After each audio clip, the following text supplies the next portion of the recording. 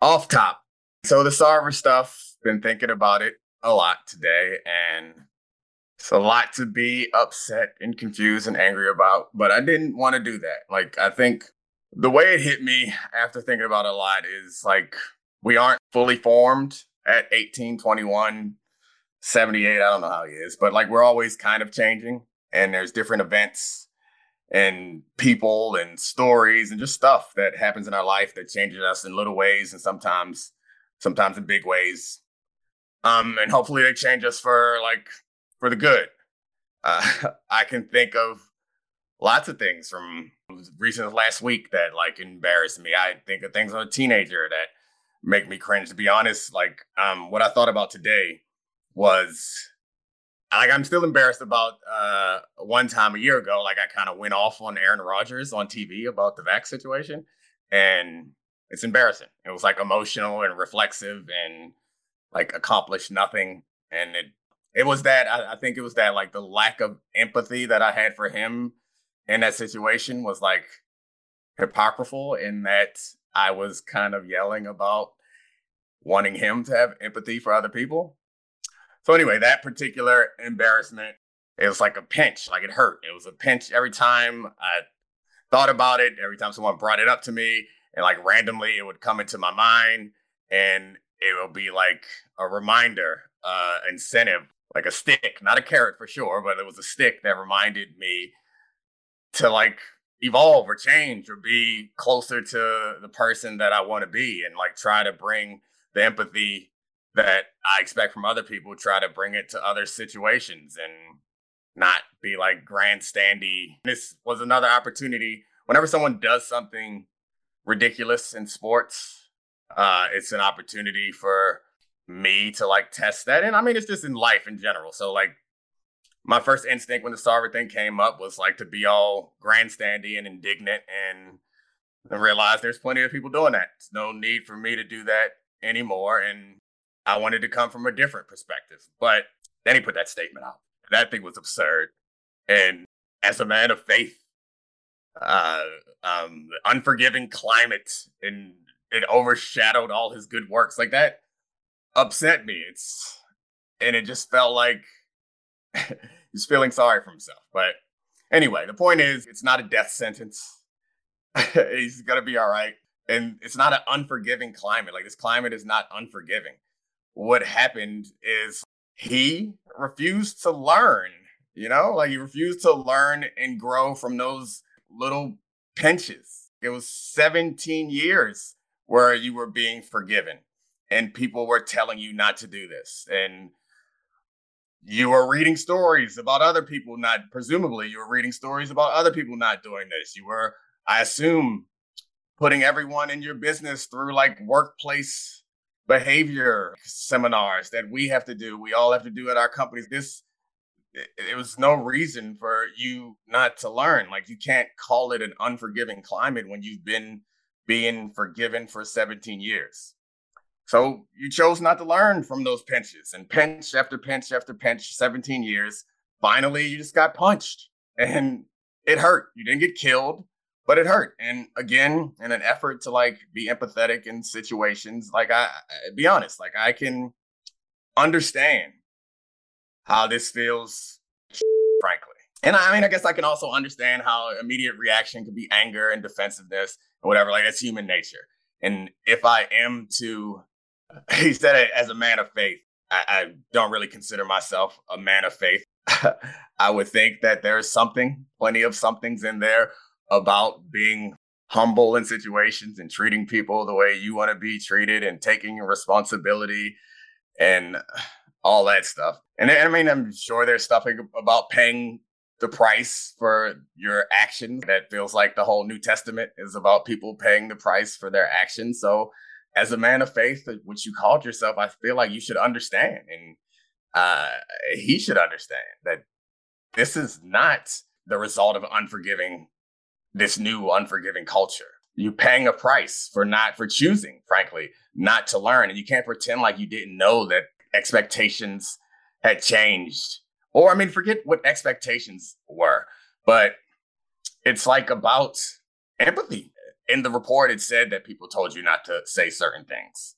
So even if you want us to believe that you live in some bubble where you didn't know that these things were wrong, the report suggests that people told you it was wrong. And I'm sure you can imagine being in a situation and not wanting someone to pull your pants down, or not wanting someone to comment on your body, or not, frankly, creating an inequitable environment, which is how the report phrased what you were doing. And I think in situations like this, it's easy and cathartic in ways and feels good for us to yell and point at someone else because they're racist, or someone else because they're sexist or misogynist, or whatever the ism is that they are guilty of. But I don't think that accomplishes anything, honestly. And I think it's also like, I guess it accomplishes that it makes us feel good. But in this case, to me, what it boils down to is you run an organization, and the bar should be higher. The responsibility should be higher than it is for the average person. You get lots of perks from being really rich and running a basketball or owning a basketball team. And what comes with that is a little bit more responsibility. But anyway, back to the point that I was trying to make is that it's not the result of an unforgiving culture.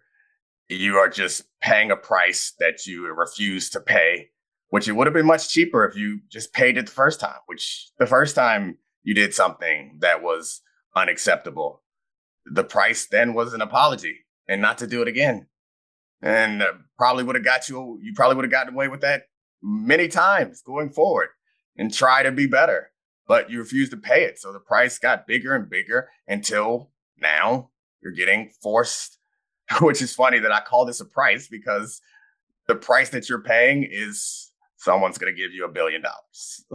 That's not much of a consequence to be upset about. All right. So I get that you could still be upset being forced to do anything, because I don't imagine that being billionaire, heterosexual white man, you don't get told to do very much. And I get that that's uncomfortable. This is me doing my best attempt at empathy. It's kind of tough. But anyway, so once you have some time to let it soak in and realize the truth of this situation, that you're going to be fine and that this is your fault. It's not anyone coming down on you. Maybe you'll realize that this doesn't have to overshadow your good work. There's no reason to stop doing good work or to do better work. Like you might be better positioned now to make an impact than you were before, frankly. So you don't have to be remembered as the guy who got his team, I guess he didn't get it taken from him, who was forced to take billions of dollars for creating an inequitable work environment.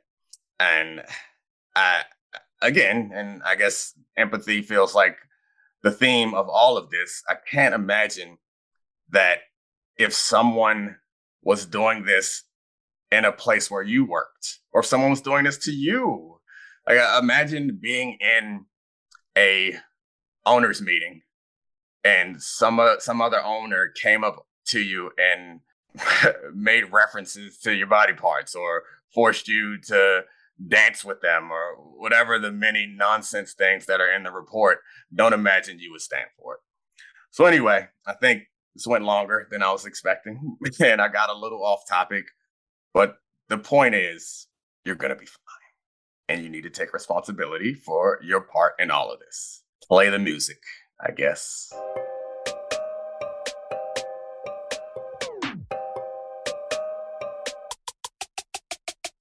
This is the Dominique Foxworth Show. Dominique, I got one question before we start. Do you think this happened because LeBron and Chris Paul and the NBA and the players put so much pressure on it? I'm so happy you asked that question. I mean, I did not tell you to ask me that, but I'm glad you did. I brushed this thought by the side. I absolutely think they did. And the reason why I'm happy you asked me that is because, as you know, I'm a union guy.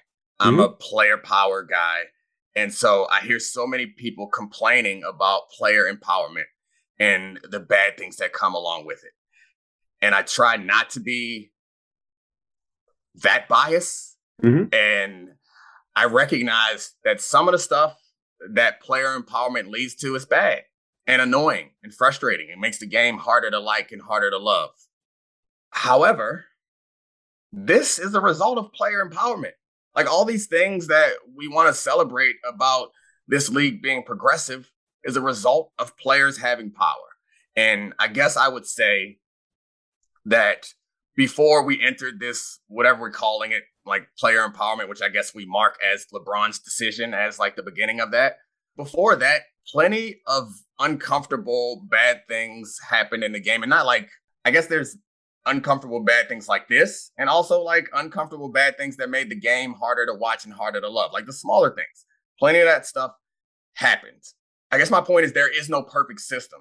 And that's a tough thing to like accept as an adult, I guess, because we want to be right. And it's really tough to accept in this line of work because you want to be right and you're like arguing and you try to pretend like, and I guess it's any line of work is we all kind of use our logic after our emotion. And we're really talented lawyers for ourselves in that our emotion tells us how to feel. This is from a book that I read a while ago. It's just talking about how we make decisions and how we justify our behavior. And it's called The Righteous Mind. It's by Jonathan Haidt. It's one of my favorite books, honestly. And it just talks about how emotion decides how we feel about something. And then we use logic to justify our decision. And then we convince ourselves that we arrived at our decision using logic.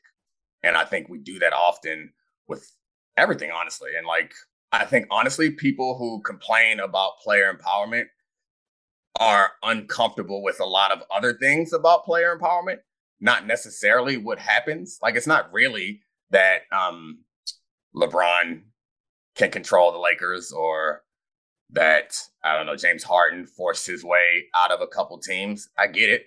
It's annoying, but that's not really it. It's more about not liking who has the power and being uncomfortable with seeing, I mean, I could spell it out if I wanted to, but I mean, I might as well now. It's like uncomfortable with seeing young black men who you feel like are already lucky enough. You're uncomfortable with them wielding that power in a way. And maybe also, it's also true that some of the things that they do with that power sucks. But that's true of everybody. Yeah. Like some of the things that everyone does with their power sucks. And I guess it's a long roundabout way to say that no matter what decision you've ever made in your life, that decision comes with some drawbacks. Like there's nothing that's perfect. That decision comes with some drawbacks. And that's a price to kind of tie it back into the off the top is that's part of the price. If the price for a system where people who are responsible for creating inequitable work environments are forced out of the league, if the price for that is some players can demand a trade, it's the price I'm willing to pay. And again, I accept that I'm coming from a place of bias. So anyway, Charlie, great producing. Player empowerment, since we've gotten there, that's the theme of what everyone says is going to happen in the next CBA. And you've been there. You've been through this. Players were just played an integral part in what seems like a massive inflection point for the league, forcing an owner who normally wields their power over the players to sell his team. Yeah. How do you think the other owners are going to react when in the next CBA? Or is this going to be like is there going to be punitive things because there are other ignominious owners who don't want to meet the same end as Robert Sarver? That'll be interesting. I mean, I'm sure that, it's not just Robert Sarver, like the players' empowerment also, I think, had a lot to do with the silver thing. And it also had a lot to do with like the words on the jerseys and the stuff on the court, which I don't think, I don't pass any judgment on how useful or effective any of that was. I just don't think that it's something that the owners were interested in doing because it could also impact the bottom line negatively. So anyway, I don't think that the owners of the teams or governors, that's what they call themselves in basketball now. And that was also probably a result of player empowerment, not thinking that they should be called owners. I think Draymond was one of the people who brought that up a while ago. But I don't think they're going to take this sitting down. Like they want to address the player power and player movement. I'm sure they want to address the player power and how it impacts the way that they behave or the way that they are held accountable. But I'm not sure how they do that in a way that's not obvious and embarrassing. But I'm sure they'll figure it out. So I will be watching very closely and reading. I mean, I read CBAs anyway because that's fun. But I'll read it and figure out what they put in there. But I'm sure there'll be penalties for like harsher penalties probably for not playing, the force out things. I'm not sure how they'll try to control the player's speech in situations like this, but I'd be surprised if they just let it ride. Now let's talk about the play of the week. The pressure to follow up Hypnotic and Cognac weighing heavy on the team. Hypnotic was in the cup, blue, and ready for the play. And boom, Añejo Tequila came in with a smooth assist to Hypnotic's tropical fruit finish. Shaken, strained, poured. It was green and good. The playmaking splash shifted the tempo. Another great cocktail from the Hypnotic team. Every season is Hypnotic and Tequila season. Hypnotic Liqueur. Barnstown, Kentucky. 17% alcohol by volume. Hypnotic reminds you to think wisely, drink wisely. Should we talk about some football? Oh, yeah. It's a football pod. Let's do it. All right. We got a crappy Thursday night game. Yeah, I mean, we don't have to spend much time on the Thursday night game, but we can. I mean, I got one question about it. I think this is the only interesting thing is that the Steelers are already complaining about Matt Canada, Mitch Trubisky, like Najee Harris, Deontay Johnson, George Pickens, and Kenny Pickett was kind of good in the preseason. Why aren't they playing him? Their offense is atrocious. And what is Kenny? It's not like Kenny Pickett's sitting behind, Patrick Mahomes. He's not getting anything from watching Mitch Trubisky. Why not just play him? Well, I mean, I think I get where you're coming from, but what you're getting from watching Mitch Trubisky or what Kenny Pickett is getting from watching Mitch Trubisky is not ruined. And so his offensive line statistically is better than it was last year, but I have no reason to believe that that'll hold up. And Mitch Trubisky is not good. Or, I mean, I guess he was good for one season, but he's not the long-term answer. Yeah. I mean, he went to a Pro Bowl, which I know that bar changed. He took them to the playoffs. But anyway. You got a gold star and a cookie for that. Yeah, you could win with Mitch Trubisky at one point in Chicago, is all I'm saying. So anyway, my point is, it kind of speaks to the institutional stability that we've been talking about for a while, and how we also talked about how the best quarterbacks in football are quarterbacks that came into good situations. Mm-hmm. So that would be the explanation. And I can't speak for what they're thinking in that locker room or what Mike Tomlin is thinking. But if you ask me to go locker room lawyer, which is a fun segment we broke out last time, the way I would defend this is, we need to improve this situation before we put Kenny Pickett, the guy that we believe is the future around here, a first-round pick, even though it was kind of late and he fell to him. But anyway, we don't need to put him out there until the circumstances are right, because we believe, like Dominique Foxworth taught us, that players don't bust, organizations do. And we're not going to bust with this pick. So, I mean, that's a great argument because I'm great. I just don't know. You said the offensive line has improved. The weapons are Deontay Johnson, Chase Claypool, George Pickens, Najee Harris, Pat Freiermuth. He's already 24 years old. He's way older than Trevor Lawrence and those guys. Like, at some point, he's got to play, and it's going to get baby cold. Gronk. Tiny baby hands aren't going to do well in the cold. So I said the offensive line has improved statistically. So I think they're 10th for pass rush block rate. So I don't actually think they're that much better, but they've improved statistically. So I'm someone who believes that you don't get better by watching. I think Patrick Mahomes would have been great if they put him out there the first year, because that situation was good. But I also do believe that you can ruin a player by putting him out there in a bad situation. I wouldn't call this a catastrophic situation because, they got him in the 20s because they were not a bad team last year. Yeah. But I do think that that's the best argument for it. So I'm not opposed to them turning to him, but putting him out there for his first start against Myles Garrett, that won't be fun. Especially if you're a Steelers fan. You remember Myles Garrett doing all types of things. People were calling for assault charges for what he was doing to your quarterbacks. So, I mean, that's the argument. I don't know if I believe it necessarily, but I mean, I do believe that you can ruin a quarterback. And I also don't believe that one player is good enough to turn things around for a team, even if it is a quarterback. And I guess you would argue that I would agree that one player, if it's a quarterback, is bad enough to ruin a team. Yeah. So maybe that's it. It's like put them in and see what happens. But I think it's wise to wait for the right situation and not rush them out there. That's fair. It's fair. It's so weird. It's just so weird seeing a Steelers team, and they're 1-1. So I don't want to be hyperbolic, but their offense seems so atrocious that it almost makes the season feel like a throwaway. And it's so weird from Mike Tomlin's Steelers team. Yeah, they don't throw anything away. Like the 1 year that they could have thrown away and would argue they should have thrown away and gotten a high draft pick, they traded that high draft pick to get Minkah Fitzpatrick. And like, that's a culture thing, which I believe and agree with.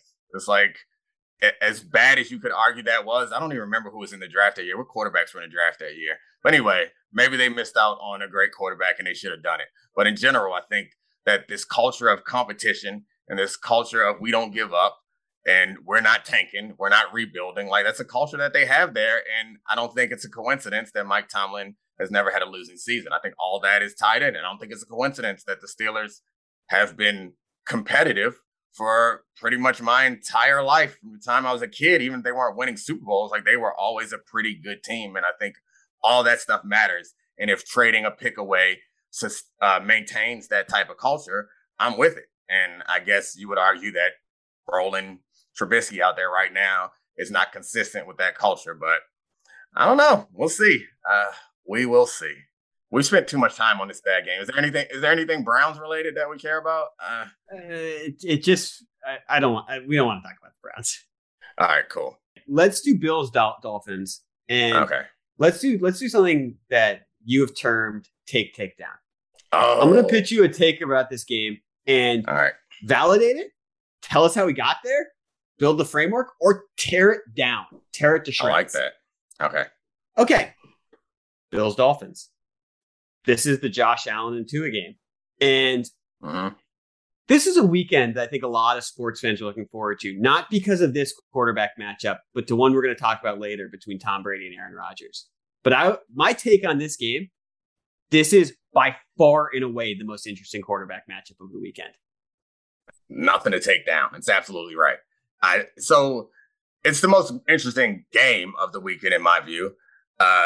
Because it's a measuring stick game, which it feels like them and the other one that falls in this category, which might surprise you, is the Green Bay Packers against the Bucks.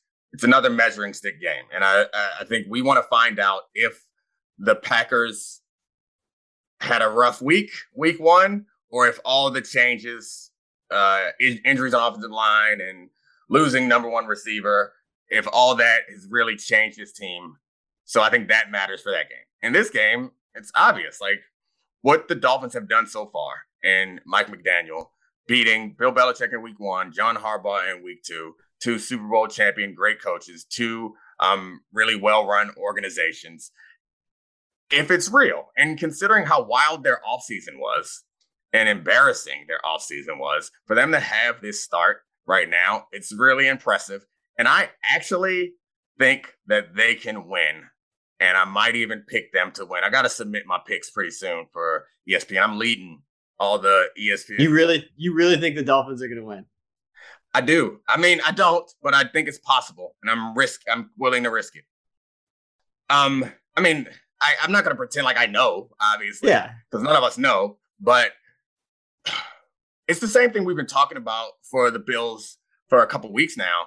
Is what their weakness is, and their weakness is their corners. And their front has been good enough to make it so. A combination of their front and their ability to score points early has been good enough to make teams stop trying to run the ball, which allows the safeties, their two superstar safeties, to stay deep and allows them to play variations of two high safety looks that takes the pressure off corners, cover twos, two mans, those sorts of things that they don't have to drop down to a cover three or man coverage, which would end up isolating your corners. So the reason why I think the Dolphins could beat that is because Mike McDaniel is champion run game coordinator. This zone blocking scheme could potentially, you just have to make a mistake here or there. One person, that's the beauty of the zone blocking scheme, is if you have a good running back who's quick, fast, has good vision, if one person's out of their position, then there's a big run. And especially if you're two-gapping, which it's really hard to two-gap against zone blocking schemes because the gaps move, because the linemen are moving. So anyway, long story short, I think that is the key, is if San Francisco's former run game coordinator can coordinate some runs that are good enough that it's going to require somebody to play one of the safeties to come in and join in the running attack. And if they do that, I mean, there aren't two corners in the league good enough to man up on Waddle and Hill for a whole game and not give anything up. Certainly aren't playing for the Bills right now. Yeah. So that's what it boils down to, is can they score enough early or run the ball enough early or play good enough defense early to keep the score close so that they can continue to run and force them out. And then you compound that with the Miami Heat. I think there's a chance. So I'm going with them because I want to win. Okay. Well, I'm going to tell you something. I went to Vanderbilt, which means I got to see a lot of lopsided football games. I got to see Vanderbilt play, Florida, Alabama, Georgia, when they were all really, really good. You know what I'm not used to seeing? NFL teams make the other teams look like Vanderbilt. And that's what the Bills have done through 2 weeks. And I actually think that the Dolphins are very good. I think injuries to the Bills secondary is probably disturbing when you have to play against the Dolphins' weapons. With all of that said, Josh Allen looks like a superhero right now. He looks like he's saying something I never thought. He looks more physically talented than Patrick Mahomes and Aaron Rodgers. And you watch these games, and he looks like a Heisman Trophy winner versus Vanderbilt, to go back to the analogy. And I actually think that they're going to win. They're going to cover. And I think we're going to start getting people talking about, ooh, greatest show on turf. Ooh, 17-0. Like, is this the best team since the 07 Patriots? Because the sheer counting stats on this Bills team being plus 55 through 2 games, and crazy. And game 1 was against the Super Bowl champs. They haven't gone out and beaten nobodies. I think we're going to leave this game and they'd be like, holy shit, this Bills team is unbelievable. Yeah, I mean, I think that's a definite possibility. But there is an argument, and there's a reason to believe. I could be potentially wrong, but I think I'm right. And I guess what Greeny does on Get Up sometimes is he asks you to bet your house or something like that, which I think forces you away from this, there is a chance type of stuff that I'm doing right now. And you have to really pick. And I'm trying to think if I would bet my house against Josh Allen right now. And I don't think I would. But fortunately, I don't have to bet my house. I'm currently in the lead, like I mentioned, of the ESPN analysts. That's all I could potentially lose is my ESPN analyst lead. And I could look really smart. Yeah. So what we're going to do is we're going to put up this podcast. And if I'm right, we're going to go back and retroactively remove all the qualifiers that I put in there and just make it seem like we just clip out the part where it seemed like I was like, I know what's going to happen. And then we can put that on the internet for everyone to enjoy. Deal? Yeah. All right, let's move on to the second game. I got to take for you on this one. This is Bucs Packers. You called this a litmus test game. Both these quarterbacks, I think it's pretty fair to say, Tom Brady said it, Aaron Rodgers will probably agree with it. They're old and they got a lot of shit going on in their lives. But you know what I'm pretty surprised by? They don't have explosive offenses. They don't have weapons. Yeah. And this quarterback matchup and this offensive matchup is not interesting at all. It's not fun. As a fan perspective, I don't expect it to pop up on Red Zone a lot. I don't think it's going to be a titanic clash. And I'm wondering, these two teams have been really good over the last several years. How did we get here? And am I wrong for having this take that this is going to be a boring football game? Well, I mean, I'm not going to be the football hipster who says good defense isn't boring because I get what you're saying. But watching them goons on Tampa play defense has been fun. Like that is fun. They be hitting the hell out of people, running around and getting into scuffles. It's the type of football that I enjoy watching, but I would tell my son not to play. Like, don't be like that. Don't do that. But I love watching it. So I don't know that it'll be boring, but it'll be low scoring for sure because Tampa's defense may be the best in football, and Green Bay's defense is at least very talented, but Tampa's offense isn't explosive at all. They run the ball well, but they aren't explosive, and Tom Brady is not being Tom Brady. But he did bring in a tiny white slot receiver. He signed Cole Beasley. So oh, yeah. He is in his element. I don't even remember what your question was. Oh, it's going to be boring. I don't think it'll be boring because the stakes are so high. It could be sloppy. It could be bad, but it matters. So, like, I can watch a high school basketball championship and nowhere and be enthralled because of the stakes. Well, like, it matters to me. Why does it matter so much? Like, both of their divisions stink. The stakes are high because it's a litmus test game. The stakes are at least high for Green Bay. I think I called it a measuring stick game. You went a little nerdier and went litmus test because you went to Vanderbilt, but I like measuring stick game better because it feels more football-y. I'm not trying to be a nerd like you.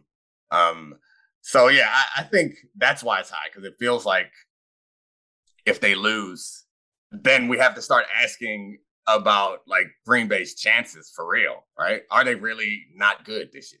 Because it's a new team. Yeah. And it also like invites the Tom Brady conversation, because if Tampa loses, I assume Tom's also going to play poorly. And then we have to start talking about how good is Tom Brady.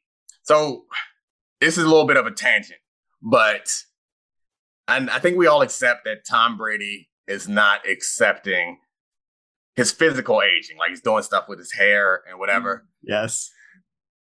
I kind of don't get it, because I can't wait till I get gray hair because I think I'm going to look hot. And Roman Harper is my inspiration. I don't have gray hair, but anytime Roman, if you don't know who Roman Harper is, and this is weird, so I'm sorry, Roman, if this makes you uncomfortable, but often when I'm in the Seaport, his TV's on the SEC network, and I see my homie Spencer Hall sometime, and he's fun and funny. And then Roman Harper pops up, and I'm like, it's just striking. The gray hair, it is, I don't know. It's a tangent, but I mean, I don't want to bald, so I'm not going to tempt the hair gods by complaining about my full head of hair and my hairline that it ain't what it used to be, but it's holding on. Like, we used to be in the goal line defense. Now we got a little bit of cover too. Like, the corners are getting off the hashes, so I'm fine with it, but they're not going back too far. You still got a 4-man front. You still got Vita Vea in the middle. Oh, we can stop the run up here. We borderline Widow's Peak in the middle, baby. It's good. I don't have a problem with the front. The corner's getting a little too much depth, but it's all right. It happens. I'm hanging in there. I'll be 40 next year. I'm happy with my hair right now. However, I see a couple grays popping in on my face, on my hair, and I like it. Like, I mean, I don't get it. I feel like I don't love the wrinkles on my forehead. I'm not going to do anything about it. But the gray hair, I'll mess around and dye it. I'm trying to get my Roman Harper on. Anyway, back to what matters. Okay. You're not as old as me, so you don't even think about the gray hair, huh? I'm 32, and also I sort of look like a gigantic 15-year-old, so I haven't hit that point yet. Good for you. All right. What else you want to talk about? Any more in this game that matters? No. That was my big take on this. I have a lot to talk to you about on 49ers Broncos.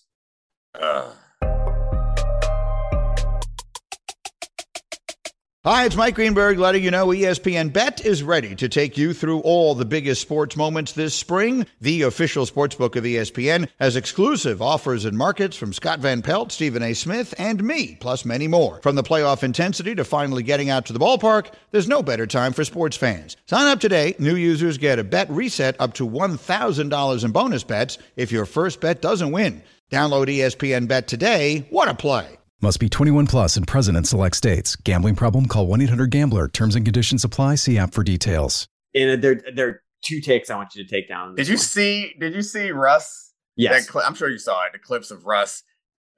He's telling them to yell out, run or pass. That was the first. So I played Pop Warner football, and I played high school football. And I remember like coaches telling you to yell that, but I just assumed that stopped once everyone was good and focused. How lame is that on an NFL sideline? I mean, all right. To continue.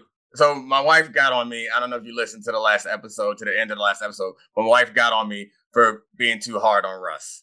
And in the spirit of the empathy theme of this particular podcast, yeah, it's lame. I can't. I tried to fix it. I can't. It's one of those things that you can get away with if you're good.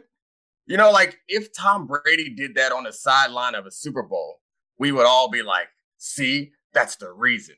But Russ, the public has turned on Russ for whatever reasons. I won't speculate. Seems like a nice enough guy to me. And his wife is amazing. They're good people. See, I learn. I grow. I'm going to make sure I clip this so she can hear it and see. I listen to her thorns.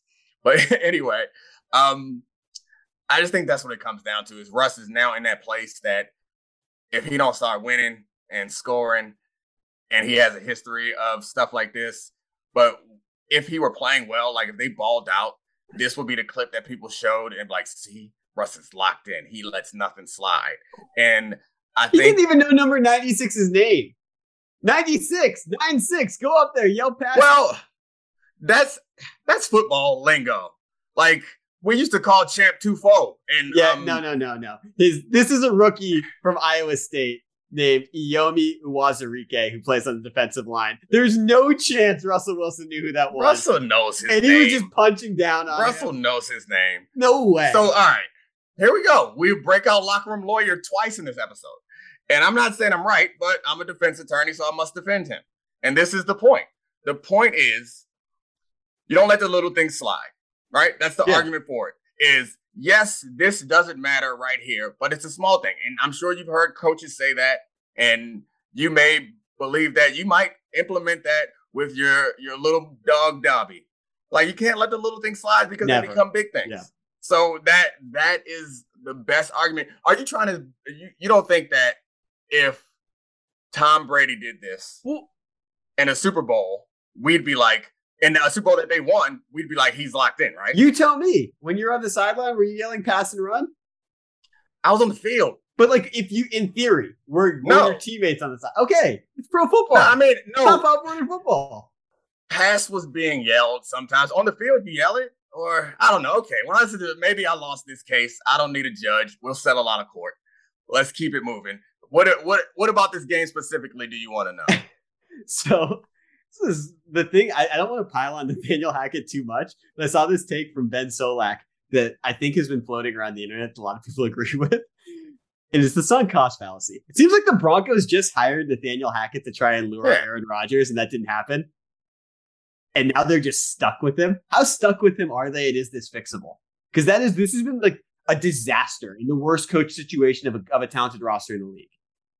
Of course it's fixable. You fire him. That's the fix. Is it a disaster? It feels as close. I mean, a disaster is a strong word, but it feels obvious that he's not ready for the job. Yeah. And I don't think I would consider it sunk cost fallacy as much as I consider it. You lost your bet. Yeah. Like you risked it, and that's the game is risky. And scared money don't make no money is what they say, but they don't talk about the fact that sometimes you lose that money. And so it feels like they lost that money. Firing him now does not solve anything. It just makes your team look messier unless you got somebody on that staff that you think is ready, which presumably the best coach is the head coach. So I would not be opposed. And they got that Walmart money. It's long bread. I'm not opposed to them firing him and paying him out at the end of the year. But who are you going to hire right now? I guess I don't get the point of doing it right now. Do you think that things get better? No, I have no idea. I mean, like we are careening towards the Urban Meyer line, who made it 13 games.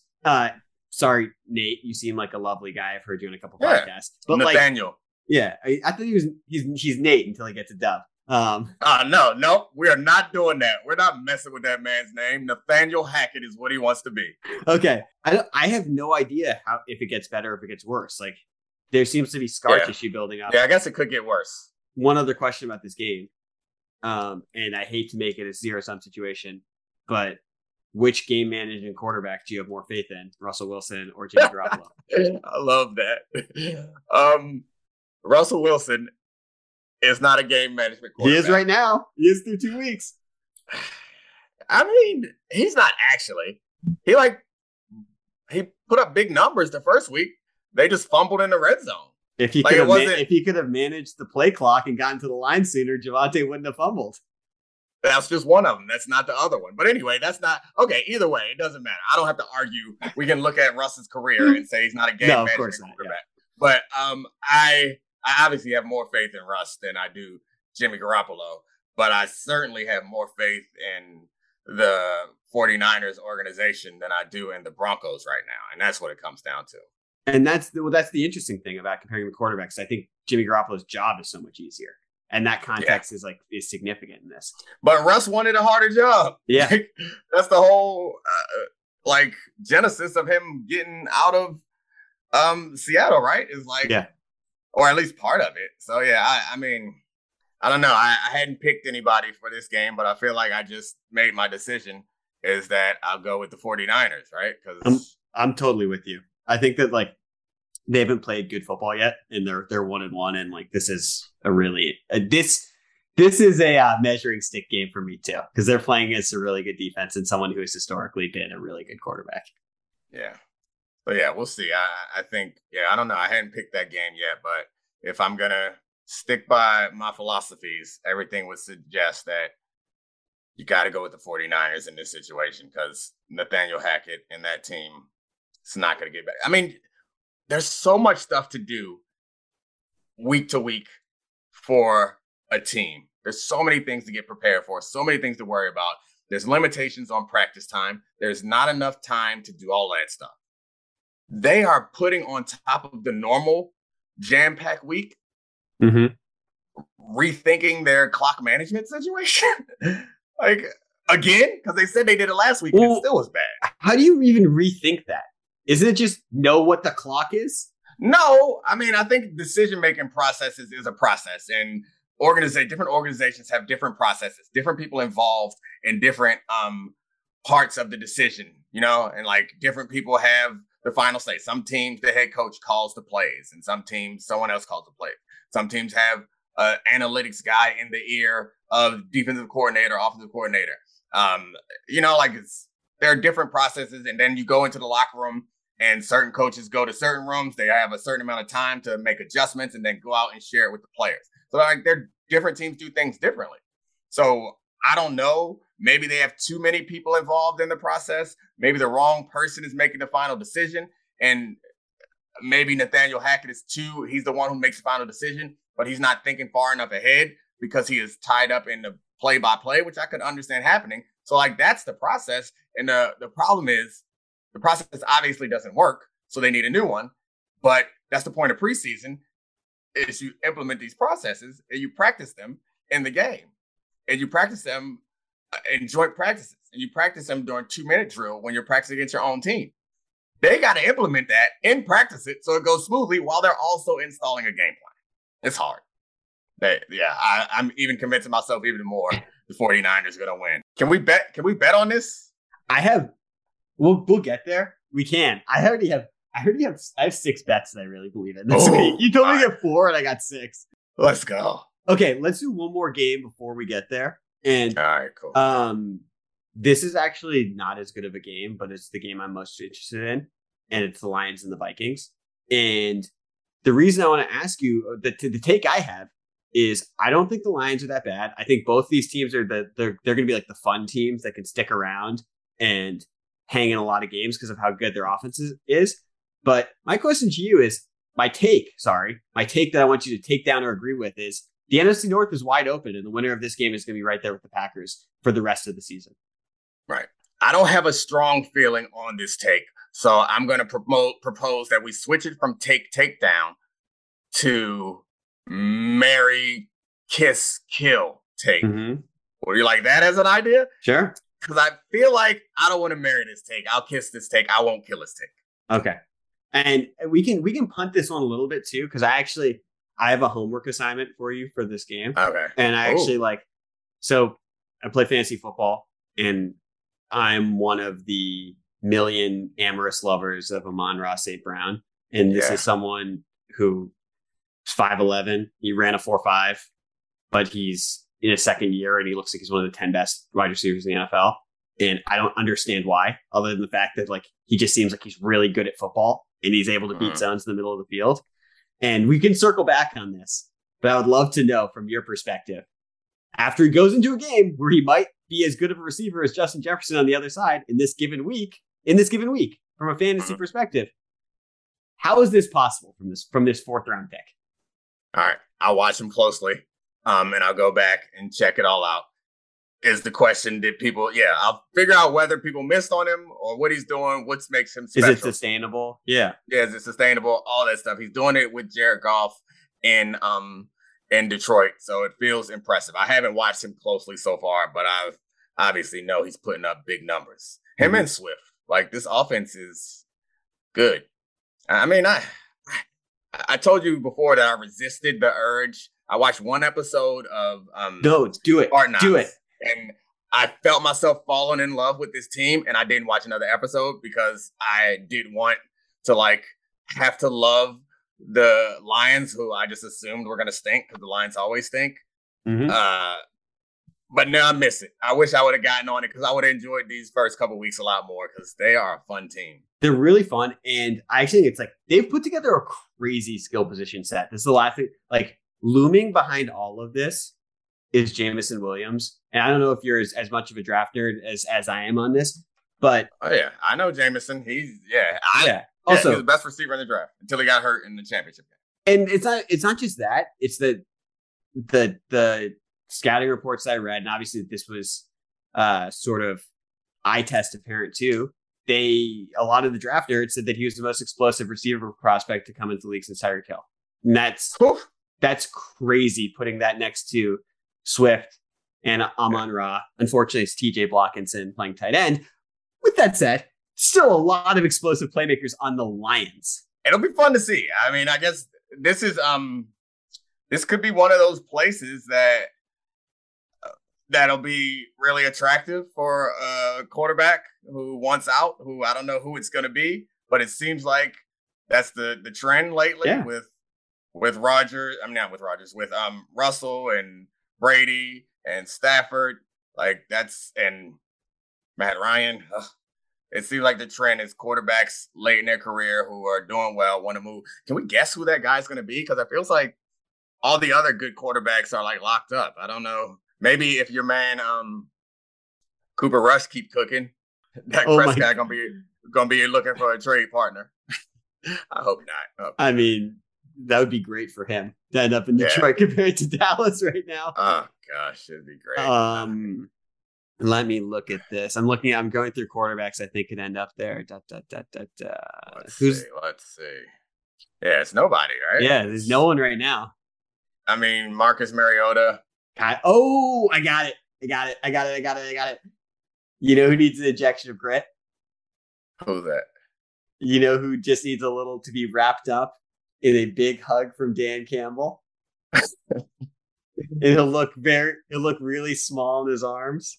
Oh, Kyler Murray. This is the dome setup for Kyler Murray. Oh gosh, yeah. No, they're not gonna let him get out of there.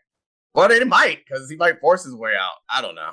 We'll see. I see that as unlikely. It's going to be somebody more like Derek Carr, Marcus Mariota, or maybe they'll trade up in the draft or something, or maybe they'll just stink again. Yeah. Oh, Joe Flacco. He's the guy.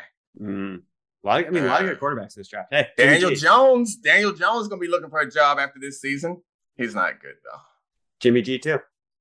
Oh yeah, that's right. Jimmy G. Yeah, that's the guy. He's going to be unemployed. They might extend him. So that's what it's going to be. It's going to be either Jimmy G or they're going to trade Trey Lance. That's it. We figured it out. Problem solved. Get ready, guys.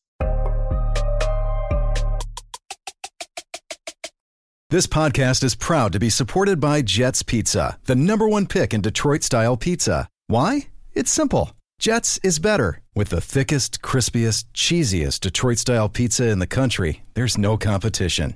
Right now, get $5 off any 8-corner pizza with code 8SAVE. That's the number 8, SAVE. Go to jetspizza.com to learn more and find a location near you.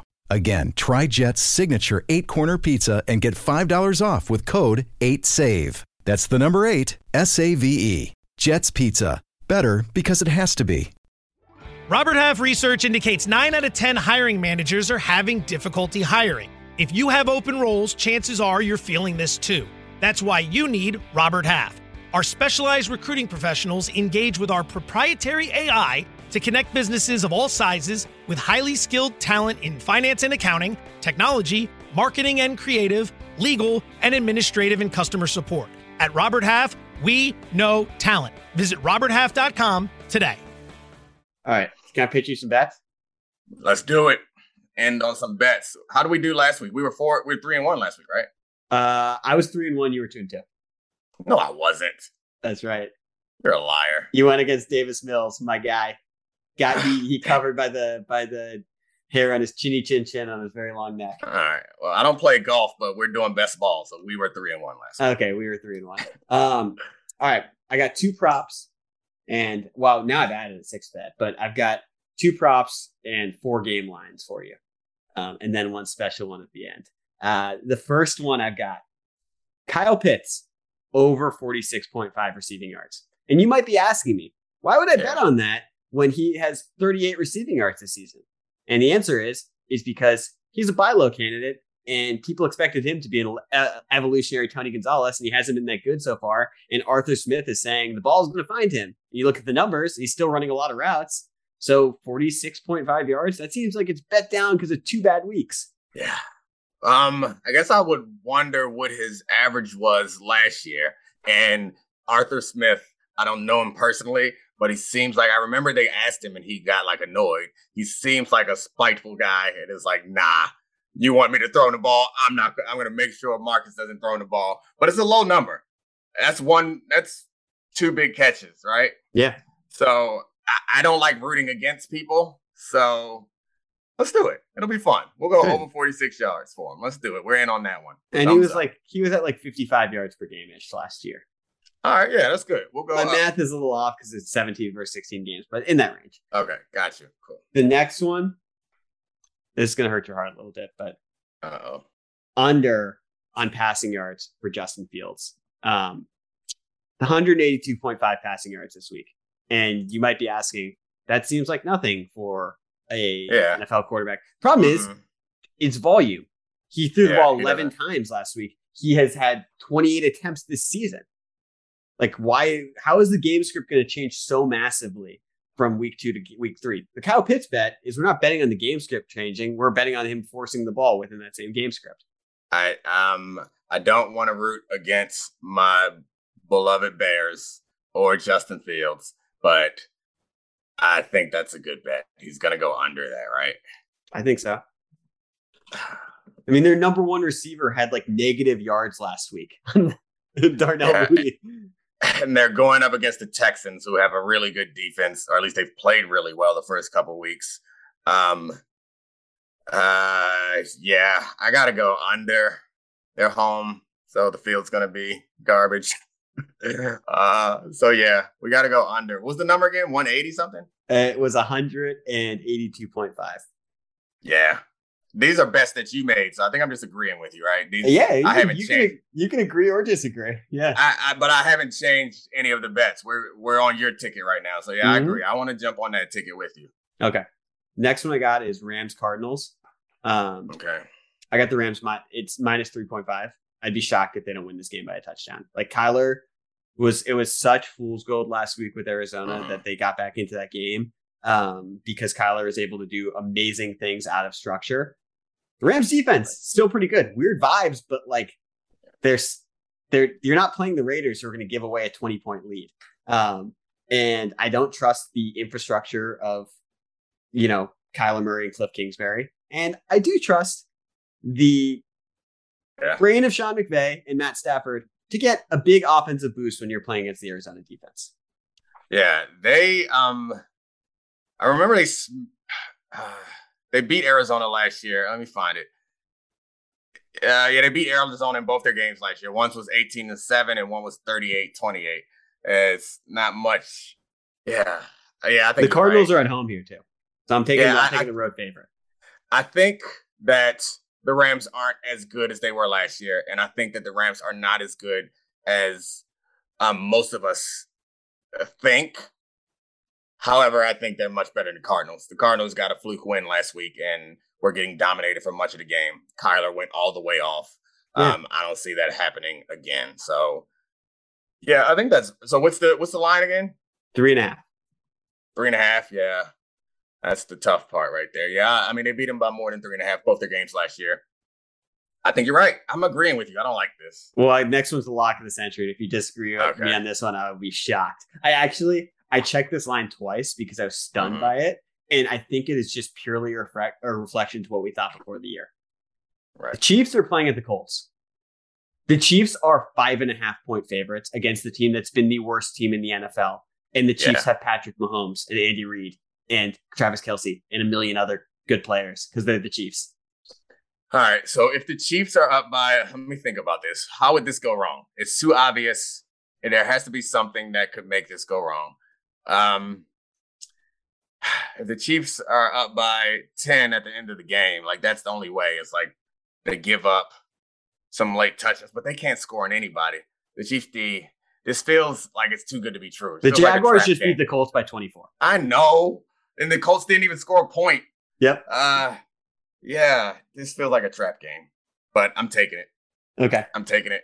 You got to. It's only 5 points, right? They'll win by a touchdown at least. I actually thought about, and I'll effort this over the rest of this, finding an alternative line of how much we're comfortable betting the Chiefs to win by. Next one is for you. It's the 49ers at the Broncos. Yeah, we decided. Broncos are 2.5-point favorites. Oh yeah, let's go 49ers. Yeah. I mean, I don't have the money line, but I think we can just bet that straight up. Let's take the money line on the 49ers. Oh, just for them to win. I guess it's better payout. Yeah. I'm nervous. Scared money don't make no money. Let's bet our fake money on the money line. Let's do it. Gotta risk it for the biscuit. What was that? That was Gangle, wasn't it? It's Bruce Arians. The next one, I am pandering to you, but I also think that this one, the lines this week they seem suspiciously easy, which means I'm going to lose all of them. But the Cowboys are playing at the Giants. Cowboys appear to be one of the worst teams in the NFL. The Giants are very well coached. The Giants are only 1-point favorites. Why wouldn't we just take the Giants at home? Because Micah Parsons and Daniel Jones. Daniel Jones likes to fumble. Michael Parsons likes to hit quarterbacks, and Cooper Rush. We're counting on him back-to-back weeks to be able to score enough points for this offense to win. And Saquon Barkley could make a big play. I don't like this at all. This is a stay away. Okay. I don't like it. We're gonna avoid this one. You can keep your money there so that if we get it right, we'll count it for us. But I will not put my fake money there. Okay. The next one is, I think you're gonna stay away from this one too, but I found this one a little bit tasty. Just because I think the Titans are really bad. The Raiders are at the Titans, and the Raiders are 2-point favorites, and the Titans have looked awful. Nope, that's a stay away. Okay, that is a stay away. I respect Mike Vrabel and that team, and I do not trust the Raiders. Did you see when Sean McDermott jokingly said he could take Mike Vrabel, and Vrabel goes like, "No, you couldn't." I love Mike. Mike was he was on executive committee with me when I was on the union stuff. When I was on executive committee, I got to know him really well. He's one of those guys that you can really trust. I like Mike a lot, so that might be my own personal bias leaking in. He's a great dude. I ain't talked to him in forever, but I still root for him, and it makes it hard to bet against him, which is why I'm just gonna stay away because I want to bet for him, and that's how I'll lose my money, by letting my heart make the bets. I mean, I will say, I think we can all say Mike Vrabel, tough year, but we are happy that you get to keep, your downstairs parts for another season. Oh yeah, I forgot about that. All right, that's the last one. No, I got one more tack on to anyone who wants to have a parlay, and this is actual free money. If you want to add some tennis to your card, Labor Cup is going on. Roger Federer is playing his last match for Team Europe. Team Europe has the 3 best players of all time, plus Andy Murray, Djokovic, Nadal, and Federer. And it's sort of an exhibition. There's no way they're going to let Federer's team lose. You can bet on this? Team Europe is minus 425. And you can just add those odds to whatever parlay, whatever card. Easy money. Oh, yeah, let's do that. I appreciate you butting in right there to make sure we got that last one.